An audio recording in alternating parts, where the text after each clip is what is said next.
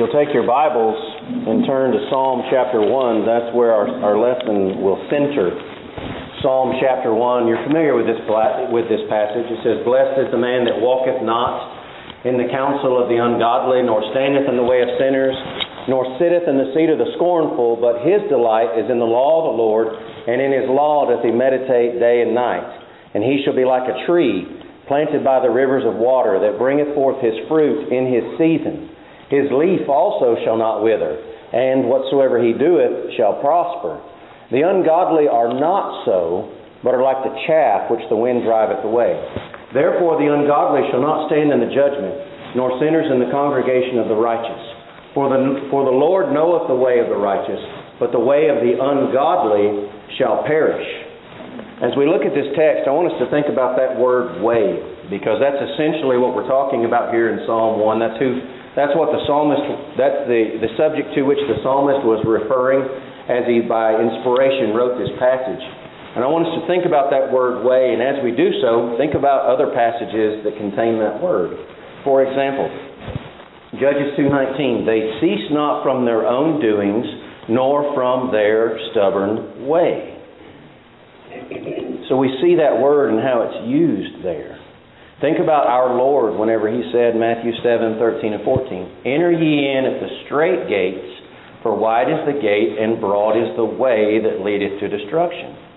And many there be which go in thereat, because strait is the gate, and narrow is the way which leadeth unto life, and few there be that find it." The importance of the way as we look at Psalm 1 is this. The way that we travel is determined by our choices. And our choices lead us in the way that we choose. And the way that we choose leads us to our end. That is, we choose our end. In other words, what we'll face at the judgment. We choose that. We choose it. Think about how he said it there in the psalm again. "Blessed is the man that walketh not in the counsel of the ungodly, nor standeth in the way of sinners, nor sitteth in the seat of the scornful. But his delight," you hear all these choices? "But his delight is in the law of the Lord, and in his law doth he meditate day and night. And he shall be like a tree planted by the rivers of water, that bringeth forth his fruit in his season. His leaf also shall not wither, and whatsoever he doeth shall prosper. The ungodly are not so, but are like the chaff which the wind driveth away. Therefore the ungodly shall not stand in the judgment, nor sinners in the congregation of the righteous. For the Lord knoweth the way of the righteous, but the way of the ungodly shall perish." You see how there in verse 6, how it all leads to that ultimate end? The Lord knoweth the way of the righteous. In other words, God is in communion with those people. God is accepting of those people. But the way of the ungodly shall perish. So it's a contrast based on the choices made. So in other words, ultimately every person will make choices. Every person does make choices that choose a way to follow that lead to an end that is of our own choice. Think about this.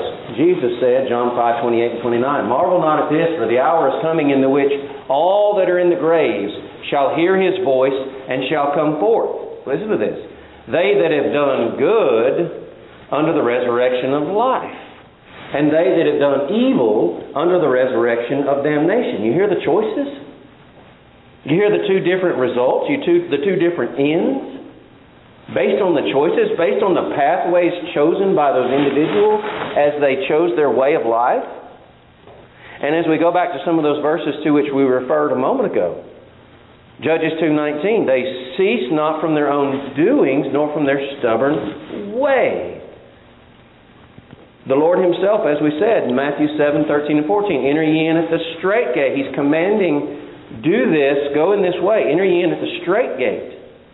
For wide is the gate, and broad is the way that leadeth to destruction, and many there be which go in thereat. Because strait is the gate," S-T-R-A-I-T, straight, as in difficult to be navigated. "Strait is the gate, and narrow is the way which leadeth unto life, and few there be that find it. They're making choices to seek it. Unfortunately, the majority throughout all of time will not have made the proper choices to have sought the proper way and have stayed the course.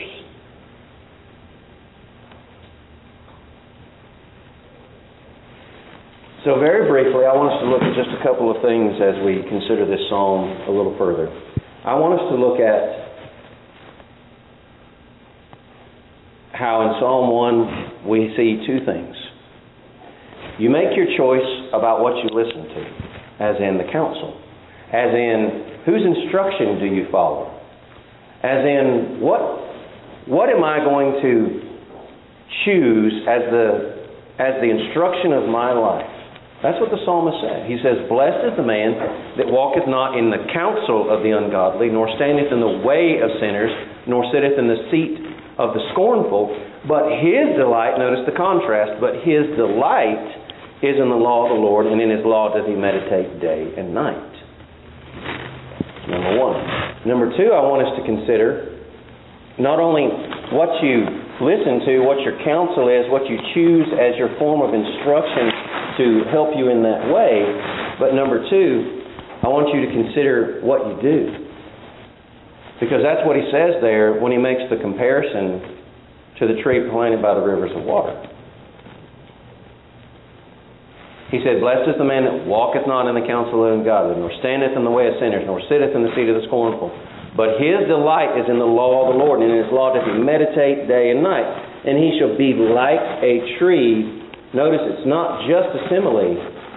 He shall be like a tree planted by the rivers of water, that bringeth forth his fruit in his season. His leaf also shall not wither, and whatsoever he doeth shall prosper.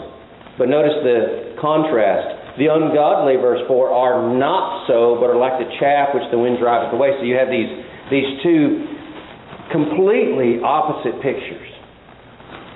You have the chaff, in other words, the waste left over after the grain has been gathered, that's easily blown about and it's of no use. Versus this rooted tree that is productive and strong. And that's the idea that we need to consider is what do we do?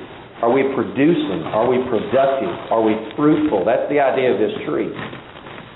For whatsoever he doeth shall prosper. In verses 1 and 2 he's talking about here's your counsel, here's what you follow. Verses 3 and 4, here's what you're doing. Here's what your works are like. And then verses 5 and 6, and here's your end based on what you followed as your instruction, what you've done. Therefore, this is who you are. And this is who you'll be in the final analysis. So it's no mystery, and it's not accidental. And it's not random. And it's not beyond my control. It's absolutely in my control. It's absolutely not accidental. And it's absolutely revealed to me, so there's no mystery about it. What do I listen to? As in, what's my guide and counsel? What do I do? Am I fruitful and productive? Where am I headed?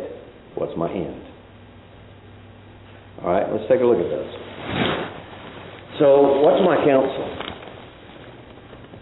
The psalmist is described there as, but his delight is in the law of the Lord, and in his law doth he meditate day and night. You think about the word delight.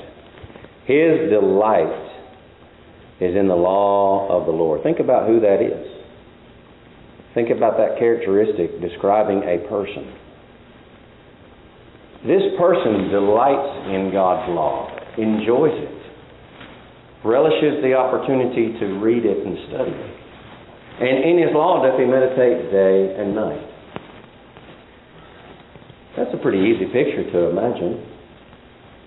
Let's consider some situations from the Scriptures where that was done and where that wasn't done.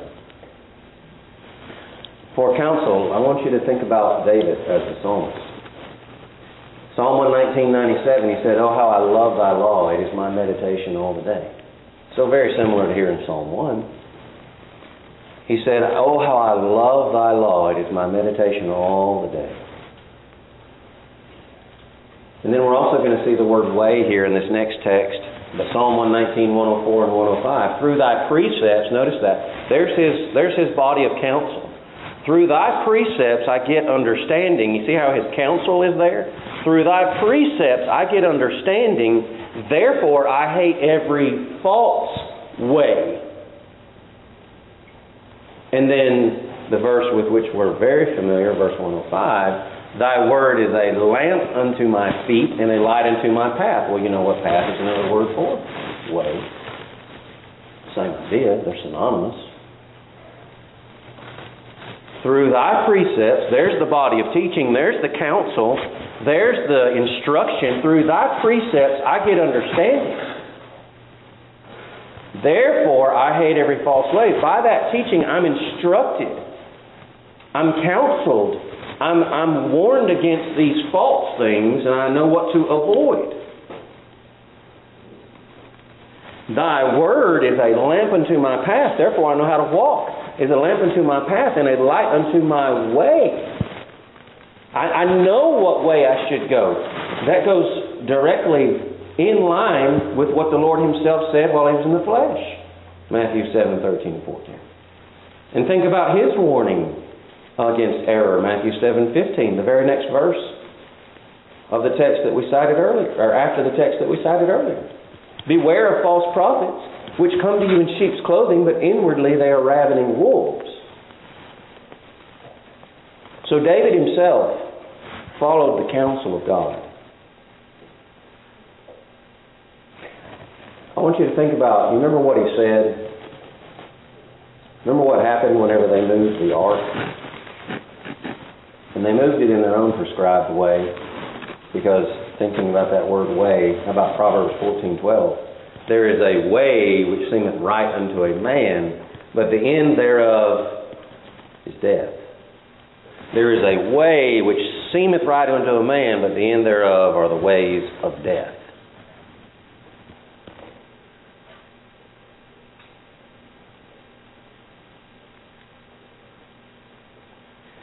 David, whenever they made plans to move the ark the first go around, you remember what happened. They put the ark on the cart. They pulled the cart with an ox. Uzzah touched the ark, and Uzzah dropped dead.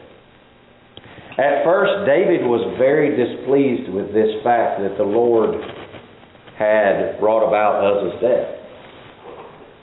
But upon further reflection on what they had done, here's an instance where David, in the negative sense, had done something wrong because he hadn't followed the way of the Lord.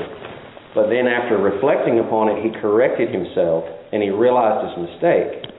So I want you to think about 1 Chronicles 15, where he says, "For because ye did it not at the first, the Lord our God made a breach upon us." Listen to this. "For that we sought Him not after the due order." There was a way that we should have followed, and we didn't do it. And because we didn't follow the way that God had prescribed, His instruction, it led to Uzzah's death. Whereas at first, David's, if you will, knee-jerk reaction to the death of Uzzah was displeasure with God. But upon reflecting on what they had done and how they had done it, David was of a contrite heart, a humble soul that could look at his own actions and say, I did something wrong. Whereas you think about his predecessor, Saul, that man couldn't ever admit to wrong after he had become king. He couldn't admit to being wrong.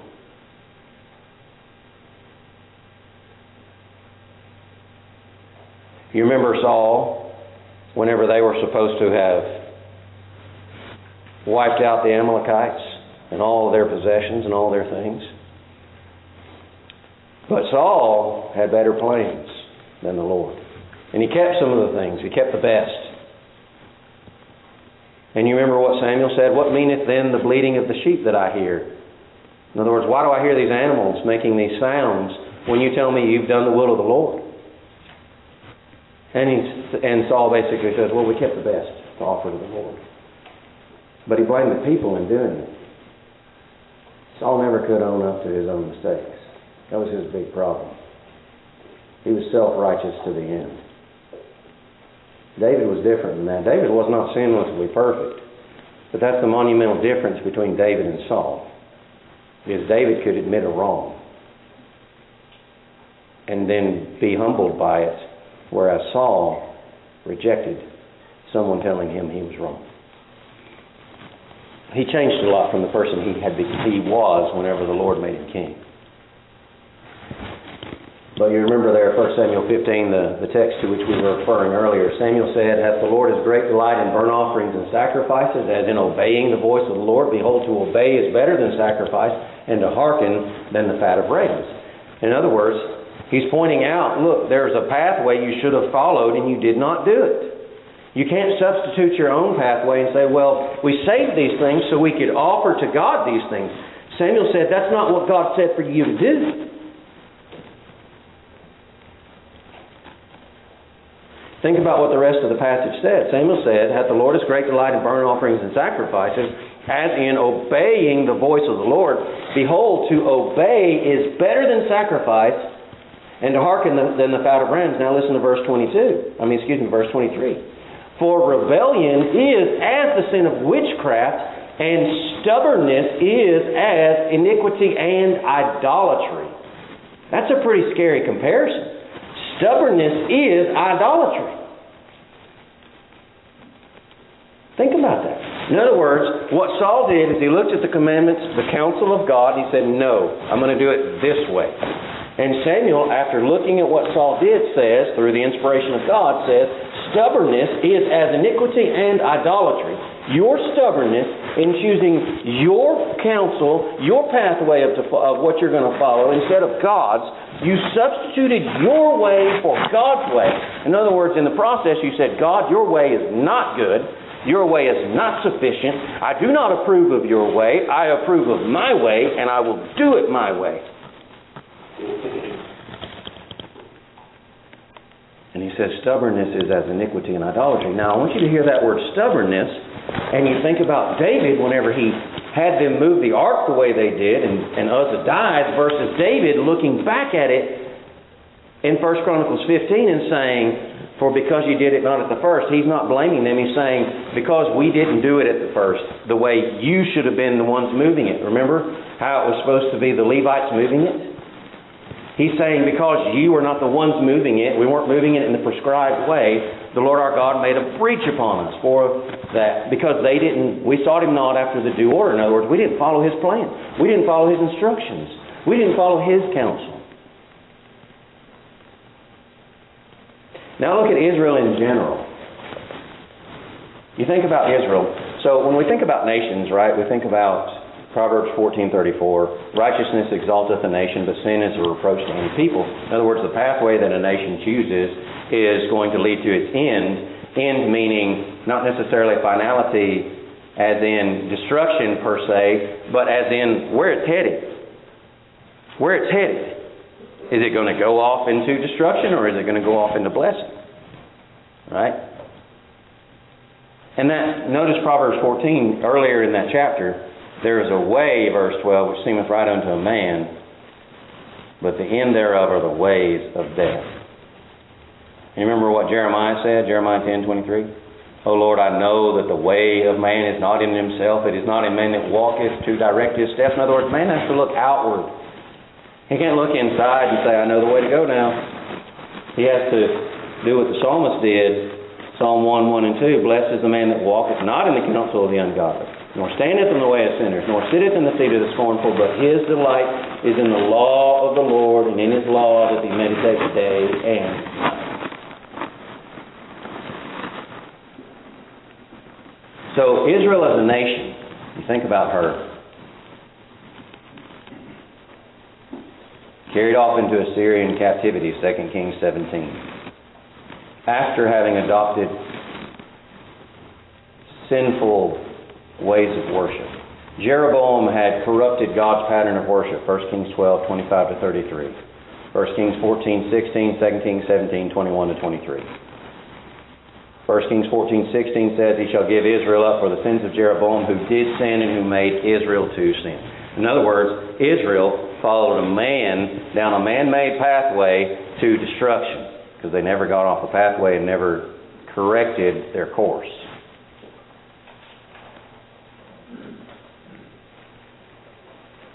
And you remember Jeroboam followed a counsel that wasn't God's either, right? Then Jeroboam built Shechem and Mount Ephraim and dwelt therein, and went out from thence and built Peniel. And Jeroboam said in his heart, if this people go up to do sacrifice in the house of the Lord at Jerusalem, then shall the heart of this people turn again unto their Lord, even unto Rehoboam king of Judah. And they shall kill me and go again to Rehoboam king of Judah. Whereupon the king took counsel and made 2 calves of gold. He wasn't following God when he took that counsel.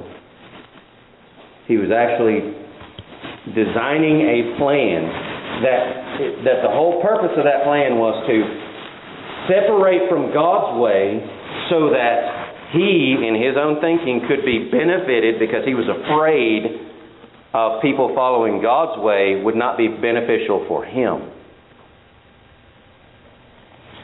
All right. So Israel as a nation, they fell because of sin. They chose to go their own way. Think about what Isaiah said. Isaiah said, come now, let us reason together. Though your sins, this is Isaiah 1:18 and following. Though your sins be as scarlet, they shall be as white as snow. Though they be red like crimson, they shall be as wool. If ye be willing and obedient, you hear the choice offered? If ye be willing and obedient, ye shall eat the good of the land. But if ye refuse, ye shall be devoured with the sword, for the mouth of the Lord hath spoken it. You notice what he had already said, Isaiah 1, 2, and 3. Hear, O heavens, and give ear, O earth, for the Lord hath spoken. I have nourished and brought up children, and they have rebelled against me. The ox knoweth his owner, and the ass his master's crib. But Israel doth not know, my people doth not consider. They rebelled against God. They took God's teaching, God's instruction, and they rebelled against it.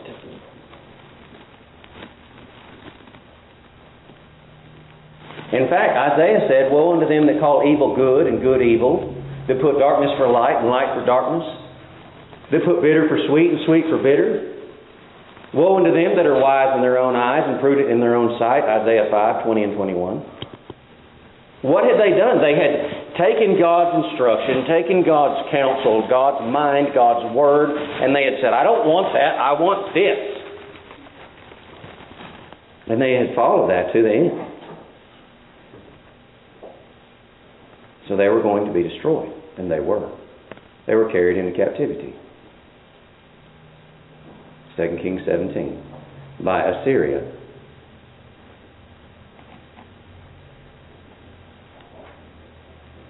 Hosea comments on the same period of time. The very familiar verse, Hosea 4:6. My people are destroyed for lack of knowledge. Because thou hast rejected knowledge, I will also reject thee. That thou shalt be no priest to me, seeing thou hast forgotten the law of thy God. I will also forget thy children. Notice what they did. He's pointing out, you've divorced yourself from me. You've taken this, my counsel, my will, and you've set it aside for your own way. Because listen to what they did, Hosea 8:12. We've talked about this before here. He said, I have written unto him the great things of my law, but they were counted as a strange thing. And you remember what he said at the end, near the end of the book, Hosea 13:9, O Israel, thou hast destroyed thyself, but in me is thine help. They had destroyed themselves spiritually, which was going to lead to their physical destruction, because now they were aligning themselves with punishment. But I want you to think about this. Assyria is not who destroyed Israel. They only did so physically. But they wouldn't have been able to do so physically had God still been providentially caring for Israel as they were continuing to follow Him in obedience. That would have never happened. But it did because Israel destroyed themselves spiritually first. And I think that's a good indicator of where we stand as a nation too. I'm not saying I have it figured out at the times and things like that. Don't get me wrong. I'm just saying we're doing a pretty good job of destroying ourselves spiritually as a nation. But the good news is individuals make choices. Individuals make up nations. And we make choices by listening to the right counsel. Choosing the right counsel. So what do you do? What do I do? Well, we got to remember that. What did Peter tell his readers? He says, as newborn babes desire the sincere milk of the Word that you may grow thereby. I want you to think about something for a minute about that word milk there. I think that word milk there has less to do with the fact that it's talking about segregating between types of scriptures, so-called easier scriptures and so-called tougher scriptures. It's simply a comparison to say you need to desire the Word of God like a baby desires milk. In that passage.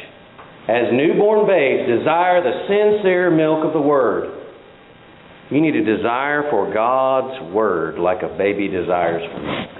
I'm not here telling you that there aren't passages that are more difficult than others. I get it. I'm just saying we got to make sure that we desire God's Word like we ought to. His delight is in the law of the Lord. And in His law does he meditate day and night. Instead of like Israel, I have written unto him the great things of my law, and they were counted as a strange thing.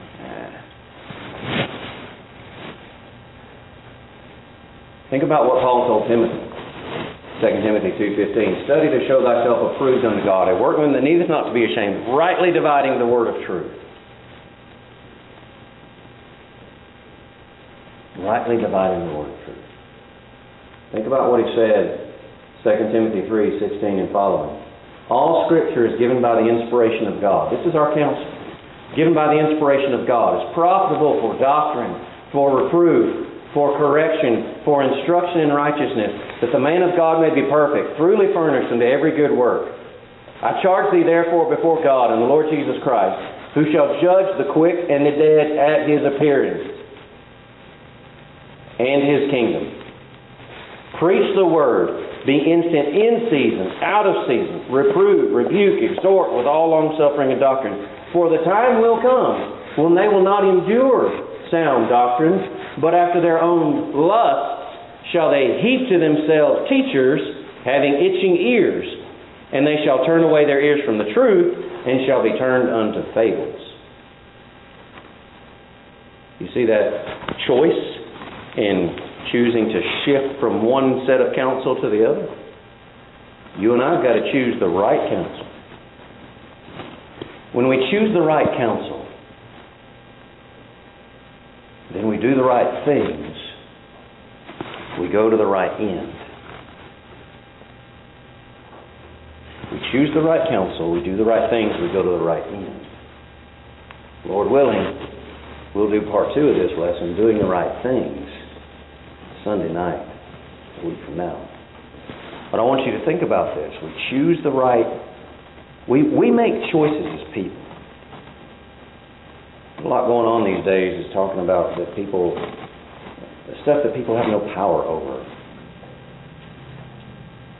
But then there's a lot of stuff that people do have power over, and they're trying to say that they just can do it however they want. We make choices as people. And there's a way which seemeth right unto a man, but the end thereof are the ways of death. Proverbs 14:12. And our Lord said, enter ye into the straight gate, for wide is the gate, and broad is the way that leadeth to destruction, and many there be which go in thereat, because straight is the gate, and narrow is the way which leadeth unto life, and few there be that find it. Matthew 7:13-14. And he said, beware of false prophets, which come to you in sheep's clothing, but inwardly they are ravening wolves. You shall know them by their fruits.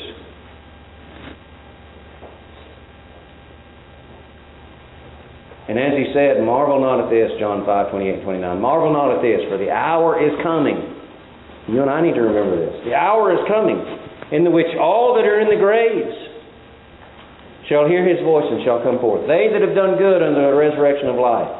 and they that have done evil unto the resurrection of damnation.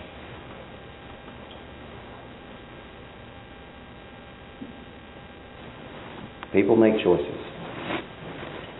They choose their counsel, what they listen to. They choose what they do, and that chooses their end.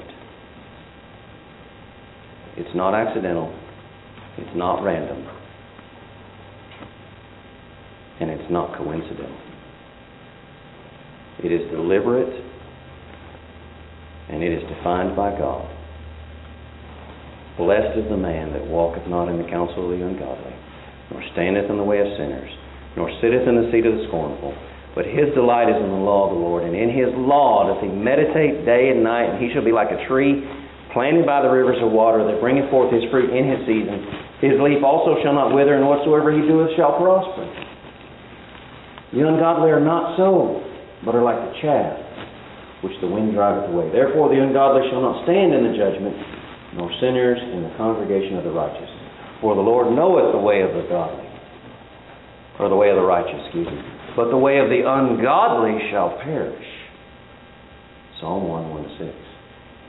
Jesus came and died for us so that we could be saved, appealing to us to choose to follow the Lord's way, the Lord's counsel, to leave behind our old way of sin, and to come into his new way of life. That if we will believe and obey his plan, we can be saved. Just like Jesus is recorded to have said. Go into all the world and preach the gospel to every creature. He that believeth and is baptized shall be saved. But he that believeth not shall be damned. Mark 16:15-16. If you've never obeyed the gospel of Christ, why not now? If you have and you've strayed away, why not come back? If we can help you, please come while we stand.